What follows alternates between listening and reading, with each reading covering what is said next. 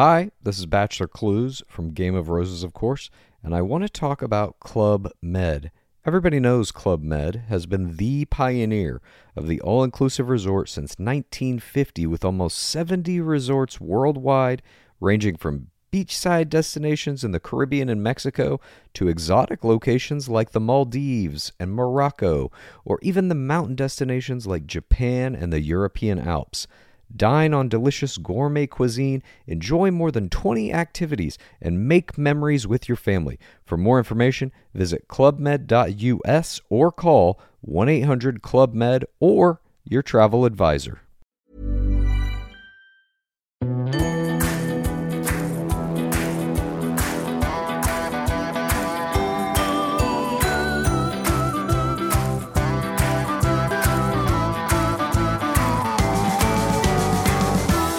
Welcome back to the Women's Podcast. I'm Roisin Ingle and it's book club time, but it's not just any book club. It's our December book club and we want to help you through this intense book buying time of the year. We're bringing you our recommendations for book gifts for the readers in your life, or maybe for a little bit of self-gifting.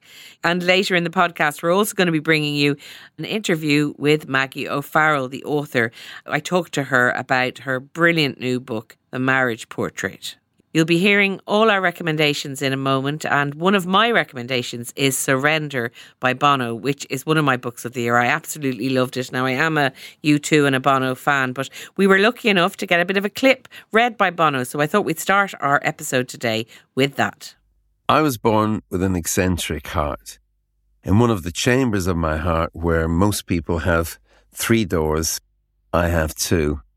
2 swinging doors, which on Christmas 2016 were coming off their hinges. The aorta is your main artery, your lifeline, carrying the blood oxygenated by your lungs and becoming your life. But we have discovered that my aorta has been stressed over time and developed a blister that's about to burst, which will put me in the next life faster than I can make an emergency call, faster than I can say goodbye to this life. That was Bono there, and he's reading from Surrender, which, as I said, is one of my favourite books this year. Anyway, to help you out with the books you're going to buy this Christmas, we asked our book club members, Niamh Towie, Anne Ingle and Bernice Harrison, for their book recommendations this Christmas. And we're going to start with my mother, Anne Ingle, who, as you know, listens to books on audio now as a result of her macular degeneration. And after that, we'll hear from Bernice and then Niamh and then me. So enjoy. Take it away, Anne. Hi, everyone. I know we're going to recommend all the lovely books that we read during the year, like Lessons in Chemistry and the rest, but these are ones that are very special to me, and I just like to share them with you. The first one is The Little Snake by A.L. Kennedy, which she narrates herself. This short novel is a classic, and I really believe it will be cherished by anyone lucky enough to receive it as a gift. It was published in 2019, but I only came across it recently when I wanted to find out more about the author, A.L. Kennedy. Now, some would say this book is for children, but if it is, I'm still one of them, because I really, really loved it. It's a fable. The Little Snake is about a child called Mary who lived in an unnamed town full of rose gardens where kites fly from the rooftops. The snake comes to visit Mary, and her kindness to him forges a lifelong bond between the two. The snake comes and goes in her life as she grows older and is always there to help and guide her. In her turn, she shows the snake a new way of loving. The Little Snake is a gentle and unsophisticated story, which basically, I suppose you could say, is about the human condition. It's a story of love and kindness, and in the gentlest of ways, of death. Then the next one is The Marriage Portrait by Maggie O'Farrell. Now, I'm not a great lover of historical fiction. A lot of Hilary Mantel stuff goes over my head and I just can't deal with it. But this one was different and I couldn't stop listening to it. It's, as you know, by Maggie O'Farrell, but it's narrated by Genevieve Gaunt, who did a great job on this one. So The Marriage Portrait is an historical novel that tells some of the actual events, but invents others, which I found very satisfactory. Sometimes the truth is too much to take. In 1558, Lucretia married the Duke of Ferrara. A year after entering her husband's court in 1560, aged just 16, she died. Poison was suspected, and there are several portraits of Lucretia still surviving. But nearly 300 years after her death, Robert Browning wrote his very famous dramatic monologue, My Last Duchess, in which the Duke displays a portrait of his late wife and allows the reader to decide that, insanely jealous, he murdered her.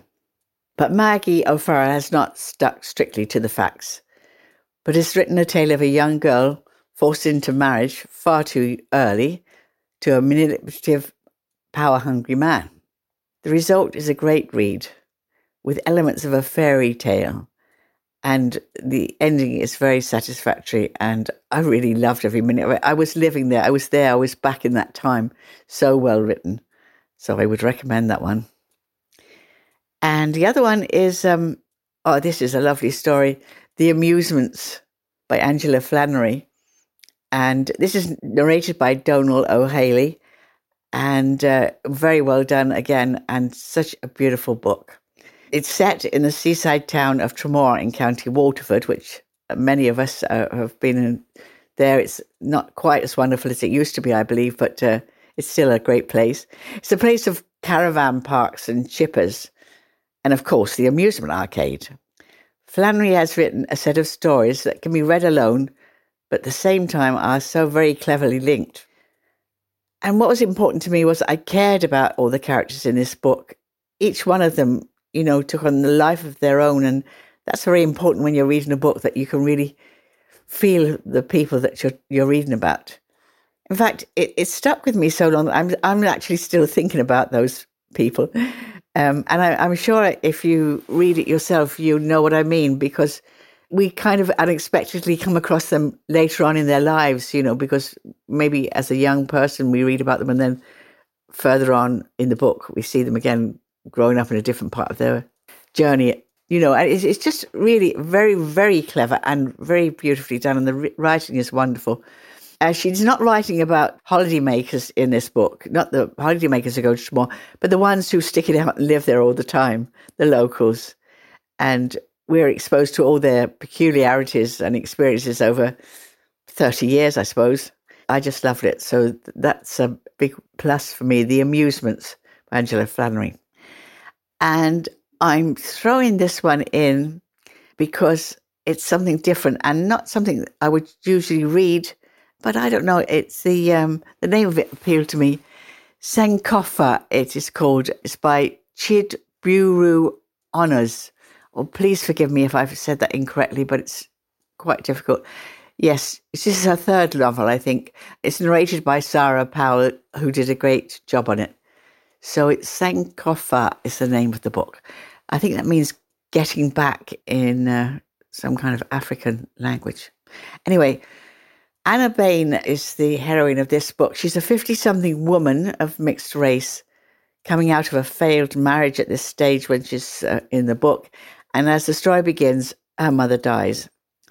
In her mother's belongings, Anna uncovers a diary written in the late 1960s belonging to Francis Agrera, the father her mother had never told her about.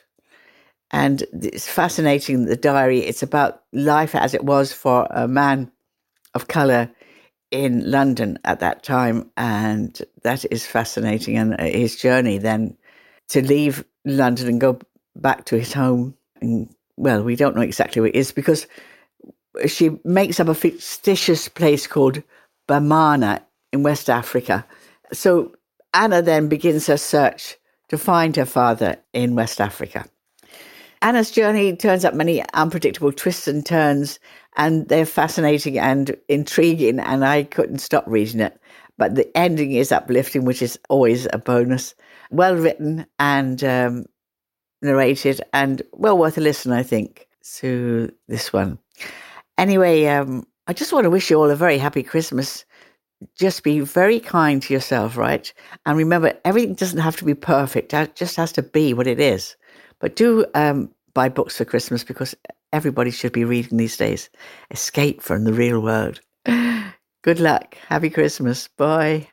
Well, we were asked to pick 3 books and I've picked 4, which is cheating a little. But the first book is Louise Kennedy's Trespasses. I noticed that reading, look, it's no surprise I picked that because I noticed that Martin Doyle, our books editor, he asked very eminent authors what their favourite book of the year was, and Trespasses by Louise Doyle. It's a book that I think will surprise you because you mightn't want to read it because you'll think, and certainly I didn't want to read it because I thought, oh God, a book set in 1975 Belfast. No, I don't want to read that. But in fact, it's a fantastic study of human nature, really. The central character is Kushla. Kushla is a young woman. She's 24. She's a teacher and she's Catholic. I'm saying she's Catholic because that is really pertinent because this is a story where sectarianism is at the basis of just about everything. And for her, she's so used to it now. And for us, the reader, that's so shocking. It's shocking even at this remove. That was 1975. Even at this remove it is. She has an affair with a barrister. He's married. He's Protestant. So that is sort of the central relationship, but there are very, very many relationships. And Kennedy is extraordinary at teasing out family bonds, societal bonds, what happens in a community when things are so badly wrong, and how the Troubles, and of course now I'm starting to think that the Troubles was just flipping euphemism, how the Troubles impacted on every aspect of people's lives. I've already given it to my son to read because while I grew up going to school listening to the radio in the morning and hearing of the atrocities in the North, I think there's a whole generation who don't know anything at all, really. And the way Kennedy treats the everyday atrocities that people had to endure is really, really enlightening and heartbreaking. It's also funny, just in case I've made it sound so desperate, it's also really, really funny. I'm going to give it to my sister for Christmas because above all else, it's a terrific novel. It's a terrific read. I don't think I've ever knowingly read a sports book before, a book about sports or a book about a sports person. But Kelly by Kelly Harrington with Roddy Doyle is, I think, a top read. For anybody, you don't have to be interested in boxing. It helps maybe in parts because there's quite vivid descriptions of the whole technique of boxing, the wrapping the hands, the into the ring, the keeping the weight, all that. All the technicalities of boxing is there. But actually, above all else, this is a story about human triumph. It's a story about a young girl from inner city Dublin who was very much going down the wrong track. She was on the wrong track, willfully on it. And she changed and she became a world champion. And of course, it made me also think, what are we like here? That a woman, we're so poor on women's sports and giving adequate coverage to women's sports in general, that a woman has to win a gold Olympic medal before we've even heard of her. Certainly that was the first time I heard of Kelly Harrington. And I noticed going into the bookshop, I was in the bookshops a lot this week, and I noticed the cover is beaming down at us from the bookshelves of Kelly by Kelly Harrington. And it's interesting to me that instead of choosing a picture of a boxer, of Kelly in the ring, or Kelly holding up the belt, or Kelly holding the gold medal. No, it's just her face looking out, and she's got this fantastic open face. You just want to know more about her because she just seems so engaging, and her story is one of such triumph, and not just gold medal triumph in every aspect. So Kelly by Kelly Harrington, even if somebody has no interest in sports, which I pretty much don't actually, but yeah, that's to me is a winner. The third book, I picked up a book called The Irish Atlantic Rainforest, A Personal Journey into the Magic of Rewilding by Owen Daltoun during the year. I picked it up for 2 reasons. One, it's set in the Beara Peninsula, a place that I love. The Beara Peninsula is probably the least known, the least visited, the least maybe popular of the Cork Peninsulas. And what Owen Daltoun did, and why it's a memoir really, and why it's a personal journey, he bought 70 acres of land on the peninsula, a farm, an old broken down farm. The land down there is pretty poor. And he set about rewilding it. And by rewilding it, just really returning it to nature to see what would nature do when given the chance. And now he's got this rainforest full of diverse habitats. Beautiful. He's opening it to the public, I think. I think you have to make appointments. But anyway, the book is all about the process of doing that and his story and how and he wasn't a farmer. He's interested in nature, he's interested in ecology, he's interested in sustainability. And he bought these 70 acres and moved from Dublin down there to do that. So, you know, who doesn't love a story of triumph over natural adversity and creating something new? And it also, I think, why it's a good book to give to anybody really is that certainly after reading it, it improved my experience of walking in nature, improved my experience of walking in forests. I started looking at the moss differently and the undergrowth, the trees. And I think they're the kind of really good present books, actually. So I would highly recommend that. It is An Irish Atlantic Rainforest, A Personal Journey into the Magic of Rewilding by Owen Daltoon. Now, I'll give it one caveat, but I don't mind saying it, is that, look, it's not the best written book. It's a little bit unwieldy. It's very long. But still, it's a book you're going to pick up, you're going to put down, you're going to pick up again. And every time you pick it up, you're going to learn something interesting in it. I always give myself a book at Christmas, and I usually give myself a really lovely, easy to read page turner. And if any of you out there are the same, can I recommend Breaking Point by Adele Coffey?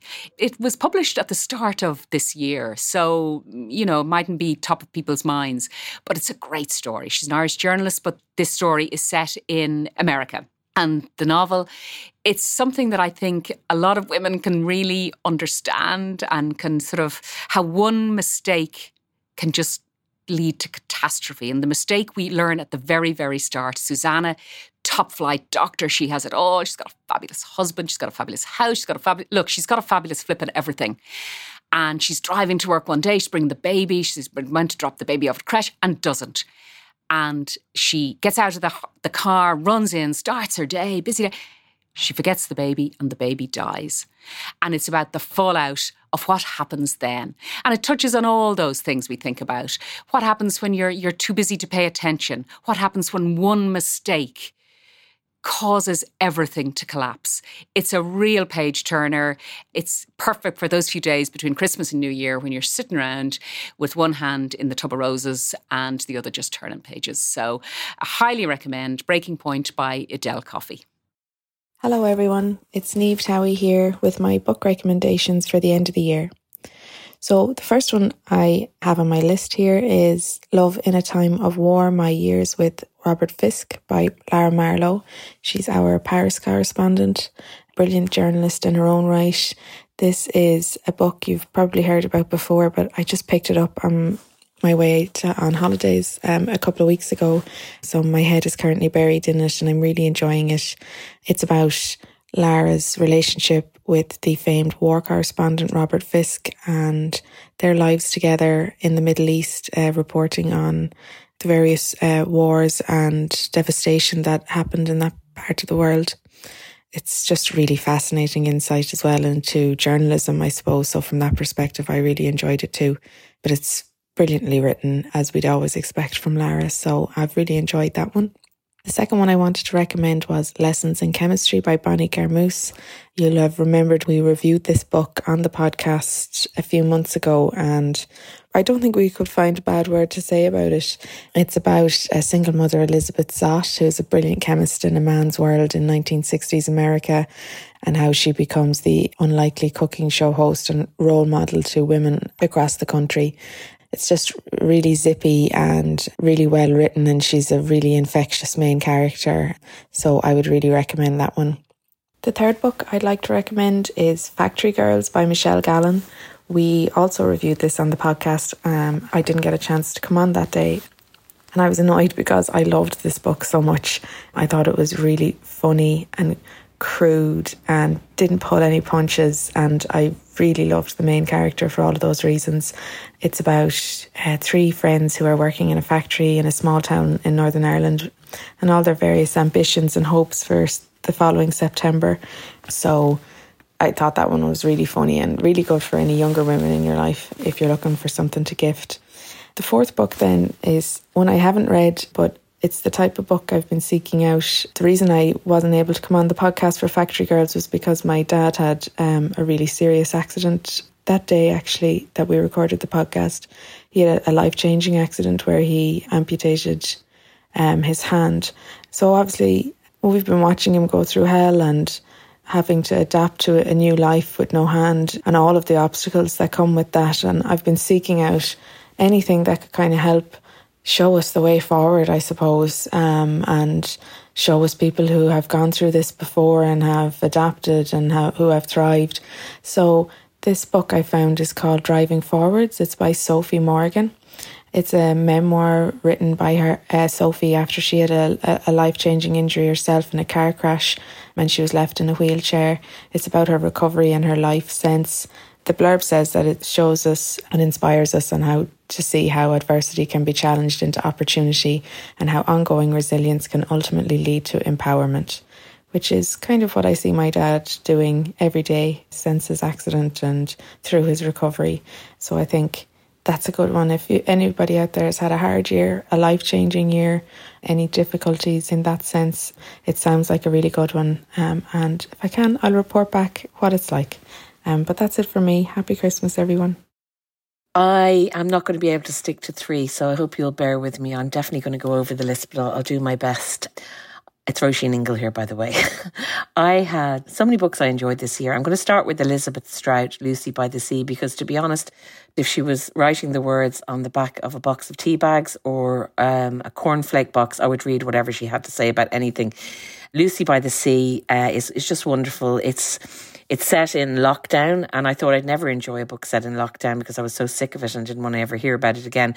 But again, Elizabeth Strout writing about lockdown is totally different. Lucy Barton, her character from other books that we've loved of hers, is uprooted from her life in Manhattan and bundled away to a small town in Maine by her ex-husband. So we see how she gets on during the pandemic, and it's got so much emotion. It's really vivid. It's really moving and actually quite funny. And I just really loved it. It's a very short book, so you'll fly through it. So if you know anyone who loves the kind of writing that Elizabeth Strout does, then I would really recommend that.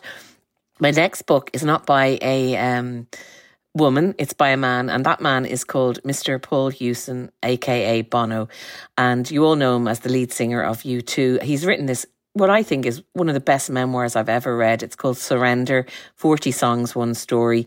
It's searingly honest, it's really funny in parts, and it's also just, he's had such an incredible, remarkable life that I found it just fascinating to read. I mean, it starts off, you get this sense of how U2 came together.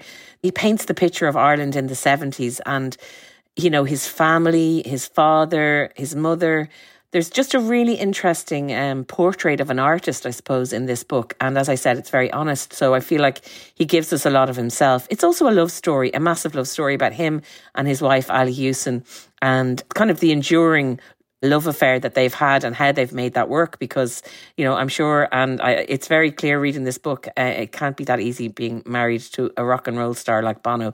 But I just found it beautiful. I was lucky enough to go to his gig in the Olympia recently, and that was an incredible privilege. So I think even if you're not necessarily a U2 fan or a Bono fan, Surrender might be a book that you might enjoy, and definitely there's some people in your lives who will enjoy that.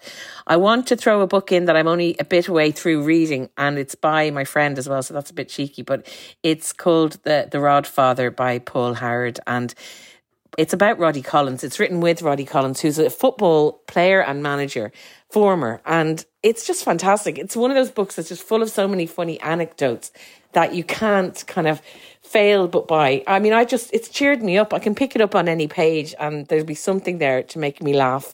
So I'm throwing in The Rodfather by Paul Howard and Roddy Collins as well. Other people have stolen my other ones, which would have been Lessons in Chemistry. And I want to also mention Common Decency by Susanna Dickey, which I just absolutely loved. She's from Northern Ireland. She's a brilliant talent. And that book, it just moved me, and I found the writing stunning. It's set in Belfast. It's about two different women who are sort of wrestling with the sorrows of love and loss. And I think it's a really good one. So it's called Common Decency by Susanna Dickey. And I also want to give a shout out. I know I've gone way over my 3 now, but to There's Been a Little Incident by Alice Ryan. Alice Ryan won Best Newcomer of the Year at the Book Awards. And I think it's well deserved. She came on the podcast earlier this year. You remember, did a wonderful interview with us. So there's been a little incident. It's just a great first novel. And finally, and I think I've gone to 5 now, so I'm very, very sorry, but I really have to do a mention to Rebecca Miller, who also was on the podcast this year, and her book of short stories, Total. It's just fantastic. The writing is amazing. She's just a master at the short story. And there's so much in there that I'm still thinking about it even months later. So Total by Rebecca Miller, a fantastic book of short stories. Sorry for going over my allotted amount of books, but I hope that's giving you something to think about and some inspiration for your own gifts. Some great recommendations there, and I hope that helps with all your Christmas shopping. But we're not finished our book club episode yet. We've got a great interview lined up for you. Maggie O'Farrell was born in Northern Ireland in 1972 and grew up in Wales and Scotland. She's worked as a waitress, a chambermaid, a bike messenger, teacher, arts administrator and journalist. Her books include Hamnet and The Distance Between Us and Instructions for a Heatwave, which have all won loads of awards. She came in to talk to us about her new book, The Marriage Portrait, which tells the somewhat true story of Lucrezia di Cosimo de' Medici, who at 15 was forced by her parents to marry the older Duke of Ferrara, thus merging 2 dynasties. Alfonso spirits her away to a different palace where she suffers and is subjected to totalitarian surveillance. It's a gripping read, so I really hope you enjoy this conversation with the brilliant Maggie O'Farrell. Thanks very much for coming on the podcast, Maggie. The Marriage Portrait is your 9th novel and it's out now. But while writing the book, you got COVID and were pretty ill, so much so that the doctor in A&E believed you might have had a stroke. So tell us about that first. It sounds horrendous when you're writing your book. Well, yes, so I got COVID, about a year ago. And it's a strange moment, I think, when you get that positive line on your test. You know, there's this kind of, for so long, there'd been this kind of mysterious, terrifying virus outside your house. And then suddenly it's inside your house and it's inside your body. So it is a fright. And it wasn't so bad, you know, but then on the 3rd day, I woke up and actually what happened is that all the symptoms sort of neurological symptoms I'd had as a child when I had viral encephalitis aged 8 had returned. It was really extraordinary. And there's been no virus in those, 40 odd years or so that has reactivated them like COVID did. So I woke up and I couldn't walk and I couldn't lift up a cup. I couldn't hold a pen. I was shaking. I couldn't balance. And so I went quite quickly to A&E and they thought I'd had a stroke. They kept saying, "We think you had a stroke." And I said, "I promise you I haven't. I know what this is." You know, it felt like the return of an old enemy. You know, I felt like I'd come face to face with an ancient adversary. So I had they were great, and I had lots of tests and scans, and then they said, "No, you haven't got a stroke." And they said, "Yes, I think it is. It's just for whatever reason, this virus has, this virus has just brought it back." So, and they kept saying, you know, we're sure you'll get better. So there was no proof because nobody really knows. So it was quite worrying, you know, and they just said, "You've just got to rest and hope for the best." So that's what I did. And it did very slowly. I did get better, but it took me probably about 2 or 3 months to be back where I was. So for a while I wasn't really walking, and then I was walking with a stick, and I had to practice my writing because the worst thing was that I couldn't hold a pen, you know, and then when I couldn't actually write. So that was a bit painful. But it's fun, you know, your brain is so strange because I was able to type a lot longer, a long time before I was able to actually hold a pen again. So that was so I was finishing a draft of my new book, The Marriage Portrait. And so I had a deadline, so I was really stressed. So I was able to type a little bit. So I did manage to meet my deadline, but only just. And going back to encephalitis, actually I would have pronounced it encephalitis, so I'm glad you said it correctly. Encephalitis when you were 8.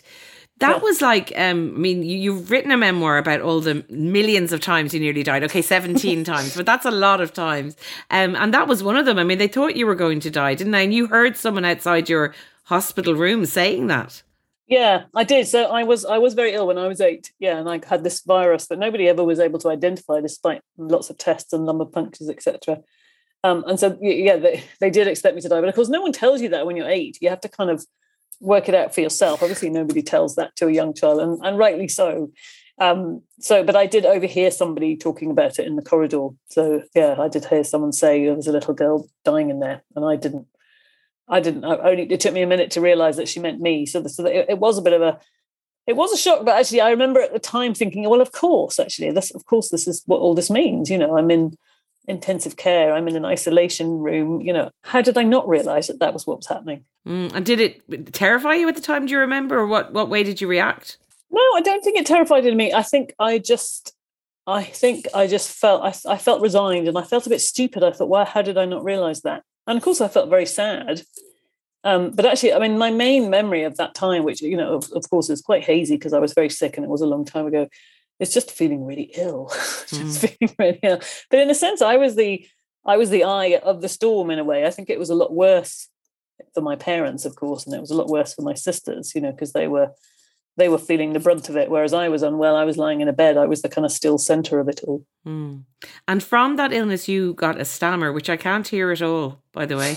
But I know... That's very nice of you to say. I can't, because a stammer is a really interesting thing. I mean, we've watched that programme about the king. What's his name? It's George, wasn't it? Oh, yeah, the King's Speech. Yeah, the King's Speech. Like, it's fascinating, and how he overcame it. And you did a lot of work over the years with it. And it obviously impacted your sort of use of language as well, and to do with writing. How did all that kind of intersect?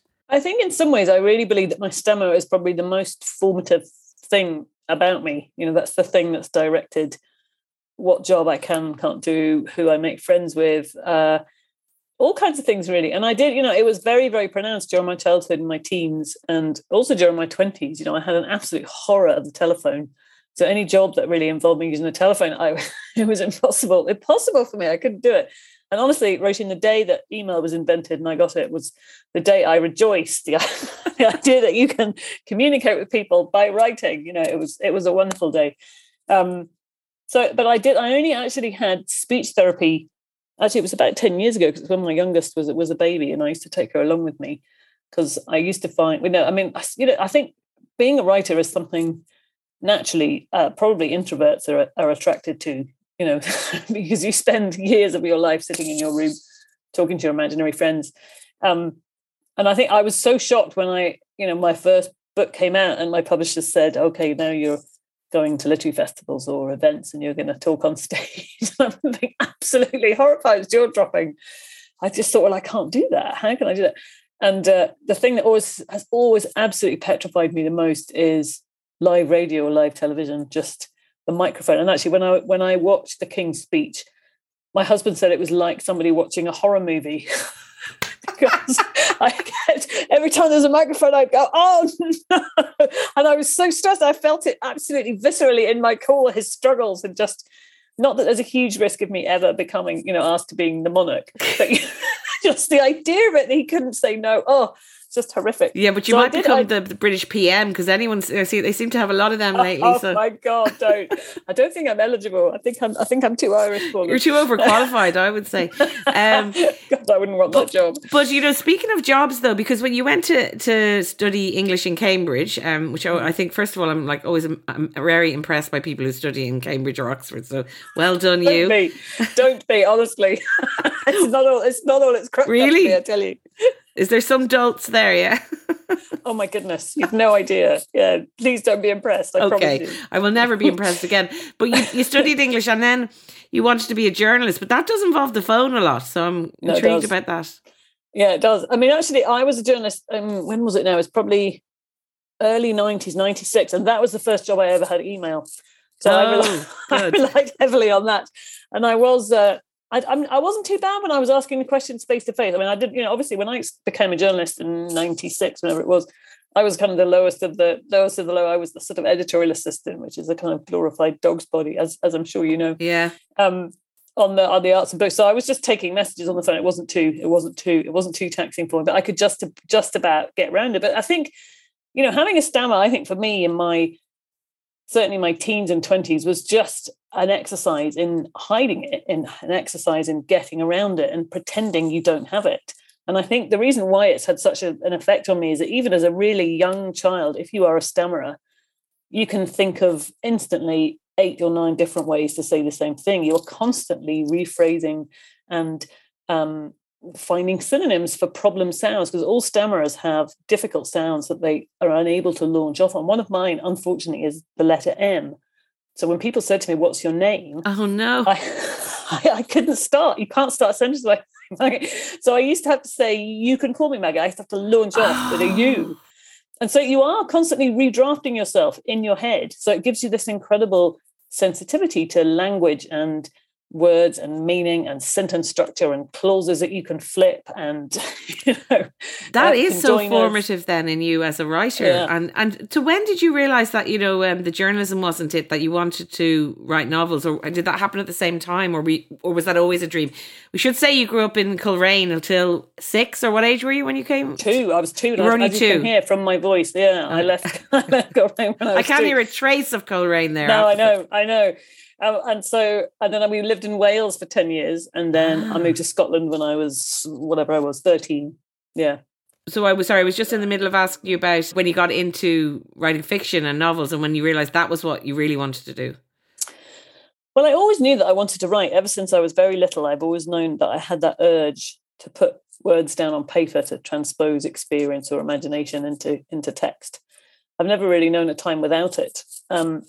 But I did start writing. I wrote my first 2 novels when I was still working full time at the newspaper. I used to work for the Independent on Sunday in London, and I mean, it wasn't. It was more a kind of sense of slippage. When I left the newspaper in 2000, it was because I thought I wanted to go freelance. I was being a freelance journalist and writing pieces for different places and interviews and things, and then gradually I said the novels kind of, I was balancing the two for a while, and then I it was actually when I had my son, I just thought, I'd been teaching as well up to that point, and I just thought, actually, I'm going to need to let something go. I can't be a mum to this tiny baby and be a journalist and a teacher and a novelist, and so I picked the novelist and a mum. Yeah, the novelist, you picked the least kind of, the most precarious in a way of them. Because, no, it's true. As we know, there's a lot of writers writing, and there's a lot of people who don't ever get to make a living out of it. No, absolutely. I realise that. And it's harder now, I think, it's harder to have that second string of journalism these days. It's much more difficult than it was in the 90s. Yeah, but your first couple of novels were well received, weren't they? I mean, you got a good start. Yeah, I was very lucky. Yeah, I was really lucky that I got a good start. But it wasn't. I wouldn't say it was enough to live on at that point, which is why I did the other things at the same time. Yeah. And let's talk about your memoir too, because that was 2017, I think, when that came out. And I mentioned the 17 Ways You Nearly Died. I mean, because memoirs can be, yours is a very unusual memoir in that's basically what it's about. It's called I Am. Is there 3 I Ams? Yes, I am. That's right, yes. Sylvia Plath, yeah. And why did you decide that? I suppose you just calculated and added up. God, I've had quite a lot of, I've had 2. So that I consider that quite a lot. But 17, you've really outdone everyone, I think. Well, I think it just seemed to me that it was an interesting lens through which to view a life. I never wanted to write the kind of memoir. I mean, first of all, I never wanted to write the kind of memoir that was attacks or was exposing to my friends and families, because, it's one thing for me to decide to divulge certain things or to write about certain things, but it's quite another to, sort of net in other people in my life in those stories. And there is quite a question, I think, when you're embarking on a memoir about the ownership of narrative. Of course, there were stories that just involved me, but most of them will always, overlap in that Venn diagram way with other people. And there's a question about who owns this story. Is it mine or is it the other person's, and how will they feel about that? But Maggie, isn't there some writers who would feel like you're a writer and the stuff is yours, and yes, feelings might be hurt along the way, but it's your kind of duty to get out your narrative and affect the rest of them. I'm just putting the other counter argument. No, sure, I think there probably are. I mean, there have been I like reading memoirs, but some of them just take my breath away, and I just think, how did any of your family or your friends ever speak to you again? It's kind of jaw-dropping. But I didn't want to be that person. I think there is a sense. I don't know how I would feel if someone wrote about me. I probably wouldn't like it very much, I don't think. But also, there was also the sense, I never wanted to write the kind of chronological plod memoir either. I didn't want to start with, I was born in Coleraine and then. That didn't interest me at all. So in a sense, then the memoir I wrote isn't constructed chronologically. And I've never really been a fan of chronology anyway as a propulsive narrative force. But I wrote it in terms of body parts. So it's organized in terms of body parts. So it does slip forward and backwards in time, which at the same time is useful because it allows you to skip 5 years. It allows you to keep back things that you don't want to divulge about yourself or about others. So nobody in the book, in the memoir, is named at all. Actually, apart from my husband, he's the only one who has his name. So my siblings and my parents and my children, they're not named. And you couldn't do that if you were writing chronologically. And also you couldn't skip 5 years, because your reader would quite rightly think, hang on a second, what happened there? Yeah, that was quite a clever way, I think, of writing about yourself, but also very different. And I think it's sort of what you do is I think everything you do is very original, and it's never, what you might expect. Can you tell us a couple of the ways you nearly died? Maybe the ones that you consider to be the worst or the scariest experiences? Well, there was a time when I was ill as a child. And there was a time when, as a very rash teenager, I jumped off a harbour wall in Scotland. This was at night, into an outgoing tide. I mean, so stupid, the kind of thing that I think about my own children now, and it gives me the absolute shivering horrors. What else? Then there was something to do with a man, wasn't there? That. Oh yes, that's right. Yeah, it means the women's podcast. This might be of interest to our listeners. Yeah, I hate talking about this one, but I'll say it briefly. So I went on a hike when I was living abroad, and I met a man that I knew straight away, in that way that you do, or in that instinct that you have to hone as a woman, unfortunately, when something doesn't feel right, and you feel it in your body, a sense, I think, before you feel it in your brain. And I had to just talk my way out of it. But he went on to murder somebody not long afterwards. Yeah, I can see why you don't want to talk about it, but thank you for giving us that brief insight into it. So you've had a very big spectrum of different experiences, from the kind of self-inflicted jumping one to illness and those things. But I'm glad you didn't. Anyway, that's good that you're still here. It's incredible that you've lived to survive to tell the tale. I feel very lucky. Does it actually feed into that? We're all supposed to be very grateful all the time now. That's a very big thing. It's good for the health. but I say, when you've escaped, the gratitude industry. Yeah, exactly. That's a big one. But you 17 times. I mean, do you have that sense, because you have had those brushes with mortality, say, is it ever present in a way? It is, I think. I mean, not in a kind of glib, I want to tell everybody about it way, certainly not. But having said that, I did write a book about it. But I think the engine behind the book for me, in a way, was examining what the near-death experience does to us, how it changes us, what happens to us when we've come back from the brink of mortality, when we've had a view into that chasm. Because I think it does. I think all these experiences, large or small, and we've all had them, some more than others and some more serious than others, certainly. But we do come back different. We come back a bit wiser and a bit sadder, I think, and with that awareness of what might have happened, and also what we might have stood to lose had the worst happened. So I wanted to, I suppose, write a book examining the mechanism of it in our lives. You've also spoken about, because your daughter has very severe allergies, that high alert with that as well. I mean, actually, I was reading about it, what you've said, and I was thinking about in my daughter's school at the moment, they can't bring in any peanuts, right, into the thing. Mm-hmm. And it's really interesting, if you don't have it in your life, your reaction is kind of like, I can't put peanut butter, it's okay. And then I was reading about your experiences and thinking, oh my God, I will never, ever think anything about it. Because, the way it's hard for people to understand how powerful that is. Would you mind telling us a little bit about that? Because I'm sure lots of listeners have various understandings of it, Yeah, I mean, I think the main problem with the perception of allergies is that allergy is a very umbrella term. It covers all kinds of things, from somebody who might sneeze with something or maybe get a stomachache to, the other end of the spectrum, which is anaphylactic shock, which of course can lead to. Cool fact, a crocodile can't stick out its tongue. Also, you can get health insurance for a month or just under a year in some states. United Healthcare short-term insurance plans, underwritten by Golden Rule Insurance Company, offer flexible, budget-friendly coverage for you. Learn more at uh1.com. Imagine the softest sheets you've ever felt. Now, imagine them getting even softer over time. I'm here to tell you about Boll & Branch sheets. In a recent customer survey, 96% replied that Boll & Branch sheets get softer with every wash. They're made from the rarest organic cotton and designed to get softer over time. Try their sheets with a 30-night guarantee, plus 15% off your first order with code BUTTERY. So head to BOLLandbranch.com today. Exclusions apply. See site for details.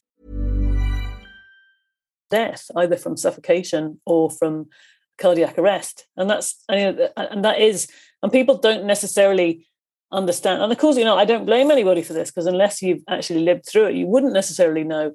But nuts in particular are a huge risk on things like public transport, in cinemas, in theatres, and particularly on aeroplanes, because nuts give off a dust, and they give off tiny invisible particles in the air. So if you open a big bag of peanuts or whatever on a train, there's going to be a big cloud of dust going off. And if somebody who's allergic to nuts, fatally allergic to them, if they inhale even one tiny, tiny milligram particle, they could die, and they could die within 10 minutes. And that's not an exaggeration. No. And that's a reality that we as a family live with, and lots of other people live with too, unfortunately.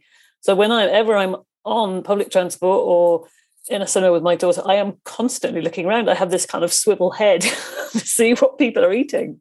And it's terrifying. And people, it's fine. I'm always really happy if people ask me about it, because, I would want to say to people, it's true. Your snack could kill my child. That's the reality, and it could kill other people. And, if you're on an airplane and they say there's somebody with a nut allergy, please don't think, oh, it's fine, I'll just open my granola bar, because there's a chances are it may not be. I think it's really important. I know we should know these things, but like hearing you talk about it, I do think it gets in on me now. So not that I'm saying I was complaining, but it's kind of like, oh, I can't do that. But now I'll be like, well, I definitely won't, and it's terrible, I have a very strong memory. Before I had my daughter, at my son's, I think it was 4th or 5th birthday party, I served a cake with almond in it. And I look back at that now and I think, Jesus, what was I thinking? These were, 20 kids. I mean, obviously, if there had been someone with an allergy, I wouldn't have done it.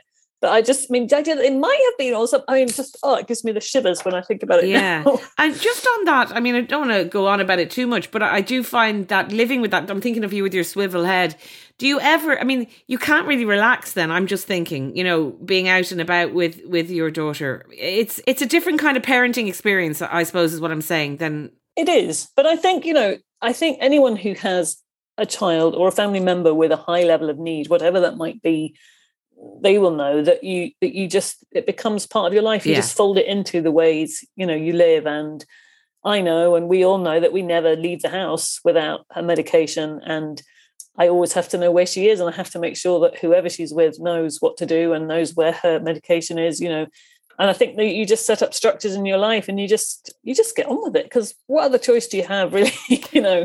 And I think it is hard, and I think it's a bit like living in a city state, where you and the people who live with you know all the rules, and the boundaries that we have to establish, but not necessarily everybody looking in will. And I think you always have to be patient with that, because people, 9 times out of 10, people are very kind and will go, the second mile to help you. But there's always that 1 time in 10 that people are, a pain in the what. Arseholes, to use the technical term.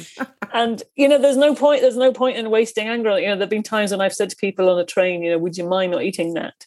And most people say, of course not. And I say, I'll buy you something else at the snack bar, whatever. But some people will say, someone once said to me, well, it's my human right to eat it. And I thought, well, I could argue, but actually, or we could just change carriages, and, there's no point. There's no point in having a fight about this, because, this is whatever issues they're demonstrating are theirs, they're not mine. So we just got up and we went somewhere else and, carried on. Okay, well, let's get on to The Marriage Portrait. And it's first of all, it's an amazing book. And I just want to say I'm not very good with historical novels. And I love reading. Obviously, I read loads of books, but I have to kind of, I have to read this thing that's set very, very long ago. And I find it a bit more of a chore. But I have to say, with Hamnet, which was your last book before this one, and The Marriage Portrait, I didn't have that issue at all. So I want to commend you, first of all, for making me be able to be interested in these worlds that are so... Well, thank you. That's very nice. That's the biggest compliment I can pay you. But also, the fact is, both of them are total page turners as well. And you just get so engrossed to want to know what happens to these people. The characters are so brilliantly drawn. So tell me about Lucrezia di Cosimo de' Medici, who also was a real person like Hamlet, even though obviously it's historical fiction. How did you get interested in her in the first place? Well, I have to say it was via the poem by Robert Browning, My Last Duchess, which is probably his most famous poem. And I really love his dramatic monologues. he borrowed the form from the theatre, from the soliloquy, and he made it his own in a sense, because he wrote these poems where the narrator is speaking straight to you, the listener, or sometimes actually a kind of interlocutor, and they're often people divulging sort of against their will, or against, it's something they haven't realized, they're divulging big sort of deep secrets of theirs. So the most famous one is My Last Duchess, and it's about a duke revealing a portrait of his previous wife and saying, look, isn't she lovely? Oh, by the way, I killed her. He's actually talking to the representative of his next wife's family, which I was thinking it's quite an interesting detail. But I've always loved the poem, and I was rereading them again, which I do sometimes, particularly when I'm between books. And I just was wondering to myself one day, I wonder if it was based on real events, because some of his poems are. So I looked it up, and within a few minutes I had her name, Lucrezia de Medici, and I found out that she was 15 when she married him, and a year later, when she was 16, she was dead, and there were rumours that he had poisoned her.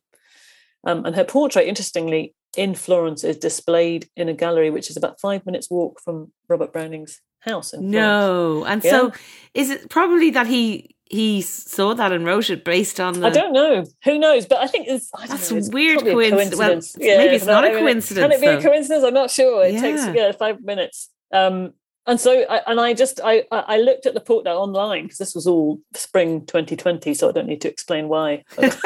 No, you don't. I think we understand. I'm not going anywhere at that point. And as soon as I saw a portrait, which actually you can see here. Oh, show me, actually. Sorry, I know listeners won't be able to see it. Oh, I see her. I know no one can see her. She's right here. As soon as I saw it, she looks, I'll tilt it up so you can see, she looks I'm just going to tell everyone, I'm looking at the portrait of Lucrezia on this lovely cork board that Maggie has. Yeah. She's beautiful. She is gorgeous. And she's 15 there, obviously, because that was when the portrait was being painted. Yeah, it was just before she left to join him in Ferrara. So she's 15. And actually what interests me, I think what struck me originally when I first saw it, is that most Renaissance portraits, the subjects often look quite blank. They look very expressionless, probably because it was quite boring sitting for it all that time. But actually Lucrezia looks really anxious. She looks worried, and she looks as though she has something she wants to say. And I just thought, as soon as I saw it, it's really weird. It was an extraordinary thing, which has never happened to me before. As soon as I saw her and looked into her eyes, I just knew I had my next book, and I could almost see the book in front of me. I could see the structure of it. And I wish it had more often like that, Roisin, but it doesn't. No, but having said that, I mean, I remember reading, I think it's Big Magic is the name of the book by Elizabeth Gilbert. I don't know if you've read that book. No, I haven't. It's a really good book about inspiration, basically. It's about the ideas, and it sounds like a story from that book, as in I'm going to write it down. It's really good. It's actually good for, writer's block and things, and just it's about the magic of exactly what you've just described. Something comes, and suddenly it's like, it's whether you follow that thread, or you just go, oh, that's an idea, and then 2 years later you find out someone else has written that book that you were going to write, and how you need to grasp those moments, and exactly what you did. You went for it. Because frail, that's a very big task, I think, to take, to look at a portrait like that, and then to essentially imagine. I mean, presumably a lot of the book is imaginings of yours of what might have happened, but it's based in some kind of reality, obviously. Yeah, I mean, actually, there's not a huge amount known about Lucrezia herself. Obviously, her life was so short, and we know when she was born and when she got married, and we know when she died. But actually, obviously, her surname, she's a Medici. And so there is a lot written about the Medicis, and a lot about their houses and habits and lives, and there is quite a lot about some of her siblings. So one of her sisters was Isabella de Medici, who was quite a famous patron of the arts. After their mother died, this was after Lucrezia was dead, she became the kind of honorary first lady of Florence, and she lived a very, how shall I put it, gregarious life. So she was actually murdered by her husband. Her husband suffocated her with a friend when she was 35, with the tacit approval of her brother. Right. Who was at then Grand Duke. I know, it's astonishing. And also their other brother, one of their other brothers, Pietro, murdered his wife as well. There was quite a lot of uxoricide around this time.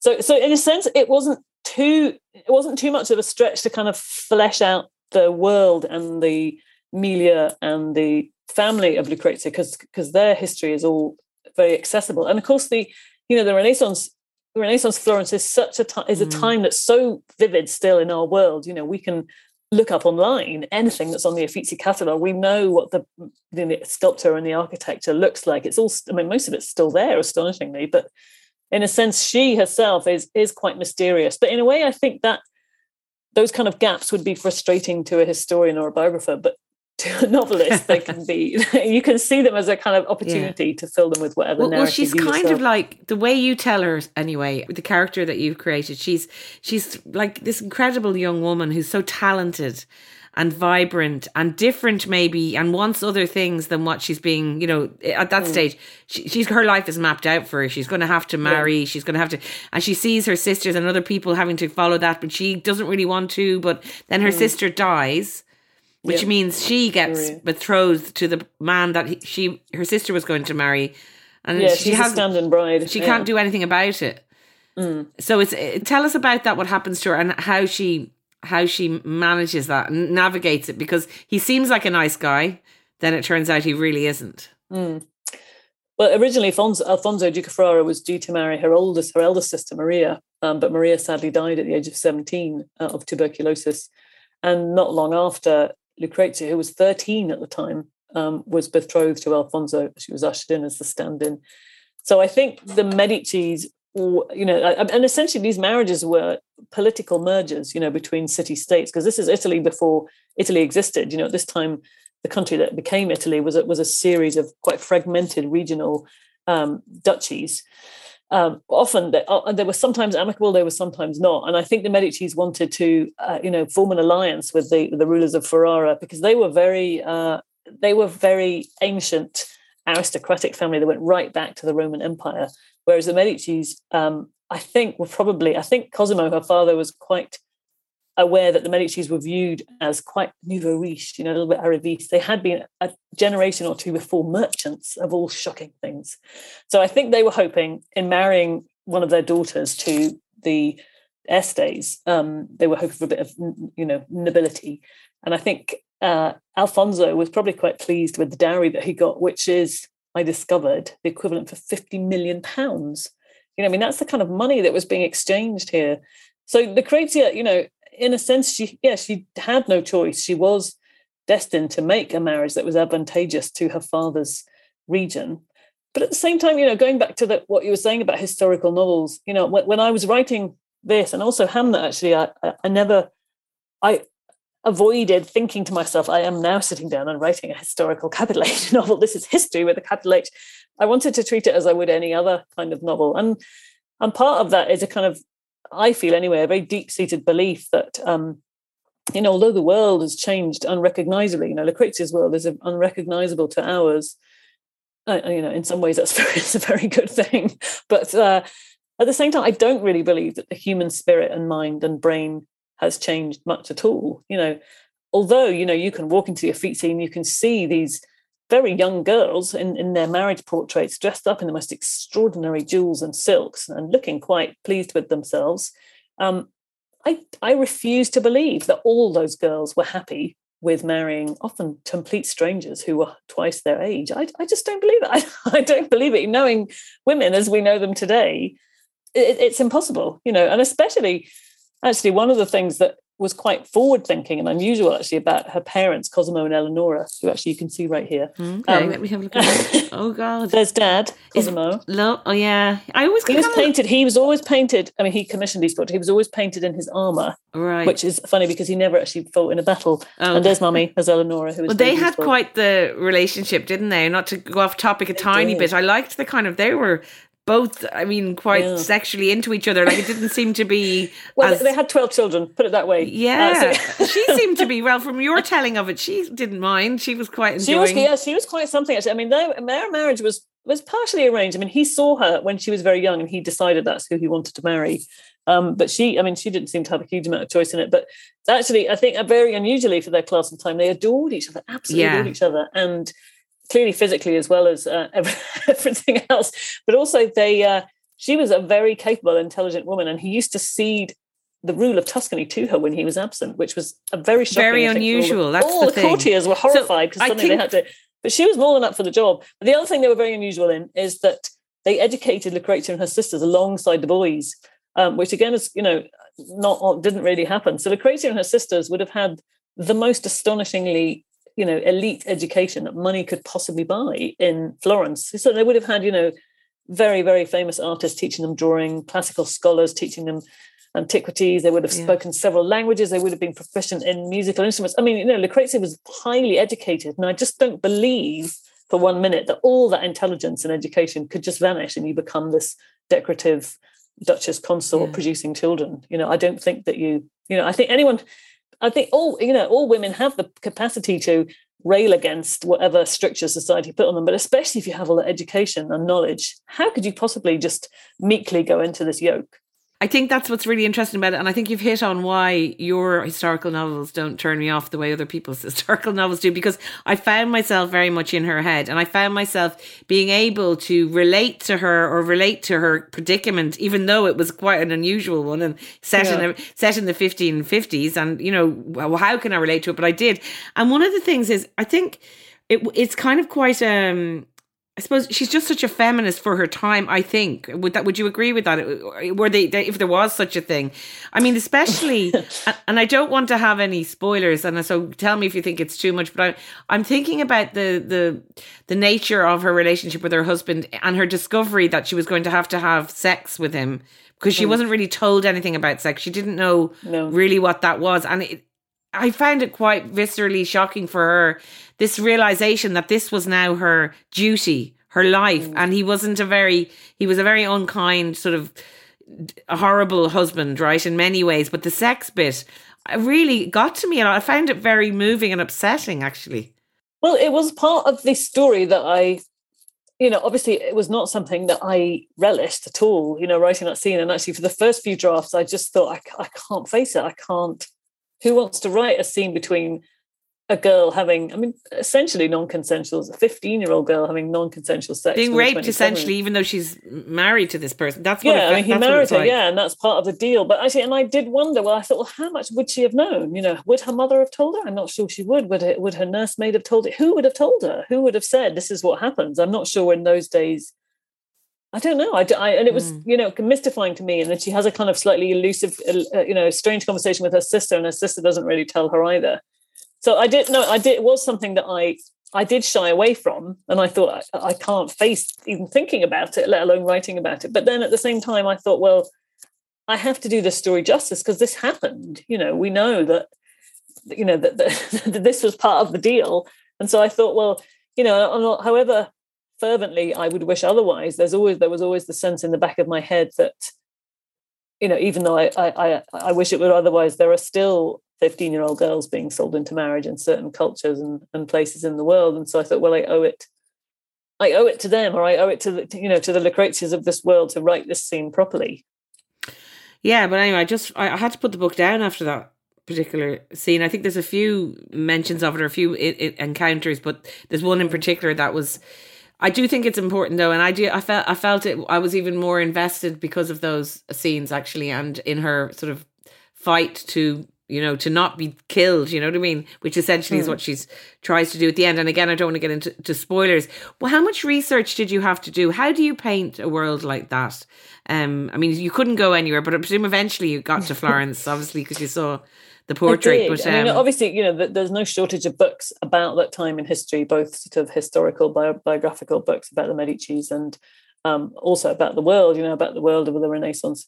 But it was, in a sense, I had to write the book counterintuitively the other way around, because, if the world had been working normally in spring 2020, I would have gone quite quickly to Florence and Ferrara to do some footwork in a sense.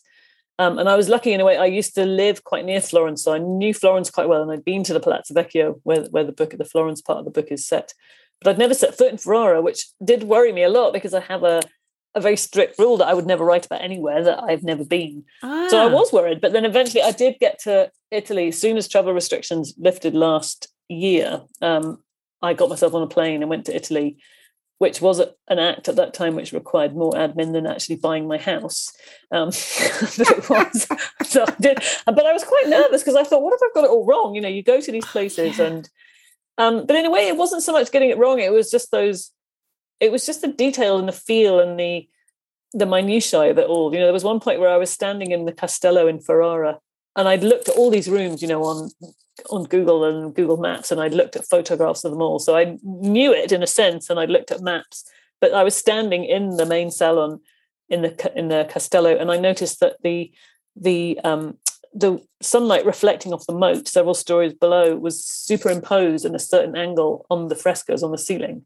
And I thought, well, that's exactly why I'm here, because those are details. However, there's no way I could spend hours looking at the maps on the internet, but I would never know that could happen unless I was standing in the That's doorway. amazing. I love that little detail. And I mean, again, I don't want to go into too much, but there's a little scene at the end in a kitchen with a little door going out the back. Was that something that was there, or were there things like that? Were there details as detailed as that you could come from being there? Yes, the building in which the novel starts and ends, yes, is a real building. But I spent quite a long time before I was going to Italy emailing the kind of county council, is a sort of equivalent of Ferrara, saying I'd really like to see inside this building. It's called the Rocca di Stellata. Yeah. And it's just like a tiny little fortress on the river. And I got absolutely nowhere. Eventually I went there and I was talking to basically the secretary of the mayor, saying I really want to see it. And eventually I got an email from the mayor's office saying, it was damaged in an earthquake in 2017. Nobody can go in that building, not even. At which point I had to give up. Okay, well, you took it to that level where they were like, will you just... Yeah, it's Maggie, literally a ruin inside. It's not safe. No one's allowed in, not even the engineers. So I did. I cycled to it and I spent a long time walking around it, but I've never been in. So I'm hoping at some point it'll be, there'll be some kind of refurbishment and I can go back and have a look. I mean, I just can't recommend it enough. I think people are going to get completely lost in her story, and it's, you're just really rooting for her. And she's so intelligent, she's so artistic, she's so creative, she's a brilliant person. And then to think that, well, we won't say what happens. You said it. We know at the beginning that she thinks she's going to be killed. Let's just put it like that. And that's where then we go back into her life and we find out who she is and everything. Let's talk about Hamlet, because Hamlet won loads of prizes. It's another brilliant novel. Hamlet was something you'd been interested in for a young age. Like, I think you dressed up as Hamlet once, did you? I did. You know what? It's very weird you should say that, because I did dress up as Hamlet when I was about 16, and it was a fancy dress party. And I've told people that story and they've said, are there any photos? And I've said, no, there aren't any. But weirdly, last weekend, I went out with a school friend of mine and she produced a photo of it. Oh, that's amazing. So and the really funny thing is that there's a photo of me dressed as Hamlet, and I'm next to my sister who's about 13 and she's dressed as a medic. And weirdly, I went on to write a book about Hamlet and she went on to be a medic. And I said to her, you'll never believe, look at this photograph of us dressed up, aged 13 and 16. And that's very weird. And you have a photograph to prove now. So it's not just I some story. I sent it to my sister and I said, you will not believe what I've just been. That's incredible. So you had the lure towards, but the thing about it is, and the thing that in both books, what you're doing is illuminating the lives of one very young woman, one older woman in the same century, because Hamlet is set in the late 1500s and Lucretia's marriage portraits in the mid 1500s. Two women whose stories, like Shakespeare's wife, essentially, it's all about her and kind of her incredible life, and the son Hamlet.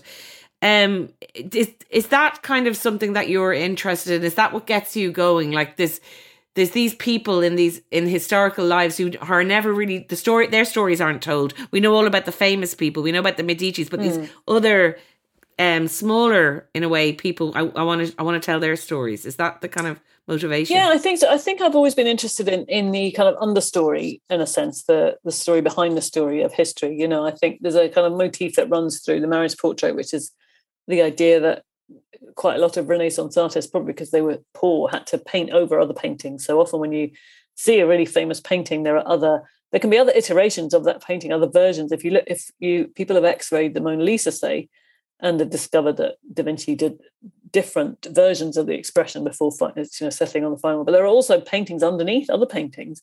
And that really intrigues me as a metaphor for the idea of history that interests me. It's the stories, the people whose stories are written in water, in a sense. You can look at history and think, well, this is the official version, but actually there must be many, many other interpretations behind it. Is there pressure writing about historical things? I mean, there obviously is pressure. You don't want to get anything wrong. You need to depict it in the right way. But do you have to let go a bit of that as well at the same time in order to tell your story? I think you do. I mean, I think if you are going to write about real people, you're going to write fiction based on real events and real people. You do have I think anyway, or I feel a sense of quite a deep sense of responsibility towards them to get as much as you possibly can right, because even though Lucrezia in my book and her husband and family are, they are fictional characters in my book, they are still people and their bones are lying in Florence and Ferrara. And you've got to always remember that. You've got to respect that. So I have a very strict rule that even if I find in the process of writing it, I find out something that doesn't quite fit with what I want to say, I will never just pretend I didn't read that book. I have to absorb it. I have to find a way around it. That's my sense of responsibility to them. And would they have, this might be a stupid question, but are there descendants? Are there actual people who once were related to all of those people? Oh, the Medicis. Well, a friend of mine told me that apparently there are Medicis on Instagram who will pose with Ferraris these days instead of an exotic menagerie, which I love it. I mean, I'm not on Instagram, but I would love, if I ever am, or maybe someone will let me use their account so I can have a look. I'd be fascinated. I mean, I wonder what they'll think of the book as well, like of the story. I wonder. Yeah. Just speaking of identity, I mean, we talked about you being in Coleraine till you were 2, and your parents are from Northern Ireland, both of them, is that right? My dad's from Dublin. Oh, your dad's from Dublin, okay. Yeah. So do you feel Irish? And I know you've got an Irish passport, which is a handy thing to have these days. Very handy, yeah. My kids have got them now too. Yeah. Oh, yeah. What about your husband? He sadly is not eligible. Oh, poor. Yeah, when we go abroad, we can sail through the EU channel, and he gets tangled up in the British channel. Yeah, but just speaking about feeling Irish, how Irish do you feel, or how important is it to you? It's very important to me, and it's a huge part of my identity. And I really like it when often you come through, the airport, and you show it, and people will say "Welcome home," and I love that. It's really nice. I mean, I think it's a complicated thing, because I'm quite wary of going around claiming to be Irish. I'm very conscious of my British accent, and I don't want to be one of those people who, I don't want to be like those people who claim to be Irish and they've got maybe one, great grandparent who's Irish. There's an awful lot of plastic pattery around the world, and I'm sort of reluctant to be that. But no, it's very important to me, and I love being in Ireland, and I do feel at home there. I really do, and it's a very important part of my identity. And of course, Hamlet won Best Book at the Dorky Book Festival as well. I was a judge on that, so I can say that's it now. Right. That's the last time I spoke to you. I remember that. But it was amazing. My dad is from Dorky. Oh, that's amazing! Yeah. I didn't realise that. He was very chuffed. I'd say he was. That's great. But I mean, I just remember the judging session and how we just all felt so much the same about Hamlet, and what a joy it was to talk about it and to all agree. You know what I mean? There wasn't any fight or anything like that. So. Well, that's very nice to know. Yeah, it was wonderful. But what are you working on now, Maggie, before you go? Well, I can't tell you too much because I'm very stupid. This goes back to what we were saying about ideas and Elizabeth Gilbert. I'm quite superstitious talking about things I haven't finished, particularly the first draft, just because I feel if I talk about it, that it's going to kind of drain me of the urge to write it. But I can say it's set in Paris. Ooh, okay, excellent. Because I have never been to Paris, so I will enjoy vicariously reading that. It's one of those things that, but I'm worried that it won't never happen. I keep going, I'll save it for a special time, but I feel like I should just get on a plane and go to Paris. Get over it. Just do it, Roisin. Yeah, life is too short. I will. And listen, congratulations on all the acclaim, because, you've been steadily working away, I think, in the last few books. Like, Hamlet was such a huge success. I think this one, how long has it been out, The Marriage Portrait? I can't remember, 2-3 months. All right, but I can imagine. I do feel it's going to, I don't know if it's been nominated for anything yet, but I feel like is the feedback good? It's on the Irish, the Unpost Irish books, novel of the year, which is really nice. Yeah, it's just wonderful, and I want to tell anyone listening who sort of is a bit iffy about historical novels, don't worry, this is not like the ones you've read or that you've tried to get on with. It just transported me, and I just found it so. Yeah, it was captivating, and thank you very much for all your writing, because it's all like that, and it's been lovely talking to you as well. Oh, well, it's my pleasure. Thank you for having me. It's lovely to see you again, Roisin. That's all we have time for. The podcast is produced by me, Roisin Ingle, by Suzanne Brennan and Aidan Finnegan, with JJ Vernon on sound. You can contact us by email, thewomenspodcast@irishtimes.com, or on social @ITWomen'sPodcast. Mind yourselves, and I'll talk to you next time.